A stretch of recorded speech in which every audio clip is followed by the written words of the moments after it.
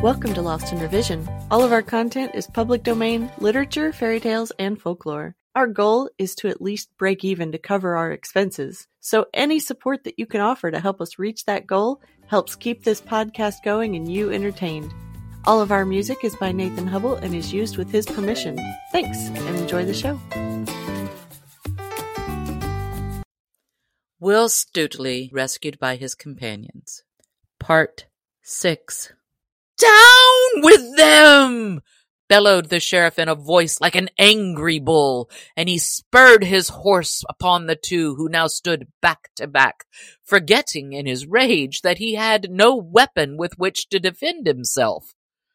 "Stand back, Sheriff!" cried Little John, and even as he spoke, a bugle horn sounded shrilly, and a cloth-yard shaft whistled within an inch of the sheriff's head. Then came a swaying hither and thither, and oaths and cries and groans and clashing of steel.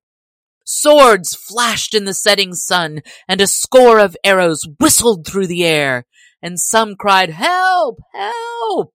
and some, "A rescue! A rescue!" "Treason!" cried the sheriff in a loud voice. Bear back! Else we all be dead men!" Thereupon he reined his horse backward through the thickest of the crowd.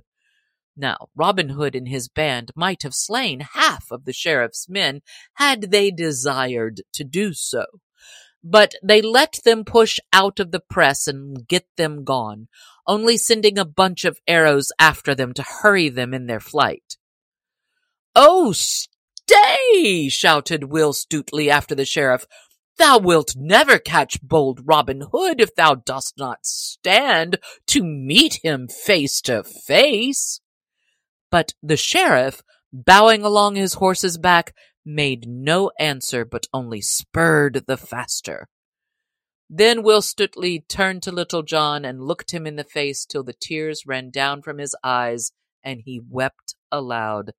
And kissing his friend's cheeks, "Oh, Little John," quoth he, "mine own true friend, and he that I love better than man or woman in all the world beside, little did I reckon to see thy face this day, or to meet thee this side of paradise." Little John could make no answer, but wept also. Then Robin Hood gathered his band together in a close rank, with Will Stutely in the midst, and thus they moved slowly away toward Sherwood, and were gone, as a storm cloud moves away from the spot where a tempest has swept the land.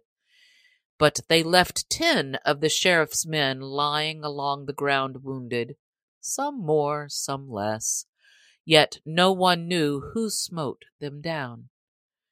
Thus the Sheriff of Nottingham tried thrice to take Robin Hood and failed each time. And the last time he was frightened, for he felt how near he had come to losing his life. So he said, "These men fear neither God nor man, nor king nor king's officers.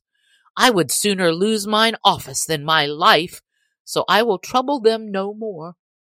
So he kept close within his castle for many a day, and dared not show his face outside of his own household.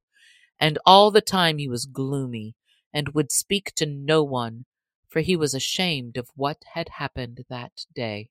Thanks for joining us today.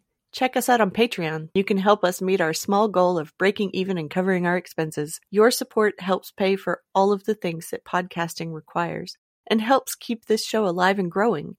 If you can't afford to support us financially, go give us a good review, subscribe or follow, and share with your friends and family. Feel free to fact check us and offer suggestions to make our show better for you. You can also send us an email at lostinrevisionpodcast@gmail.com. There's a lot more waiting for us all at the end of the road.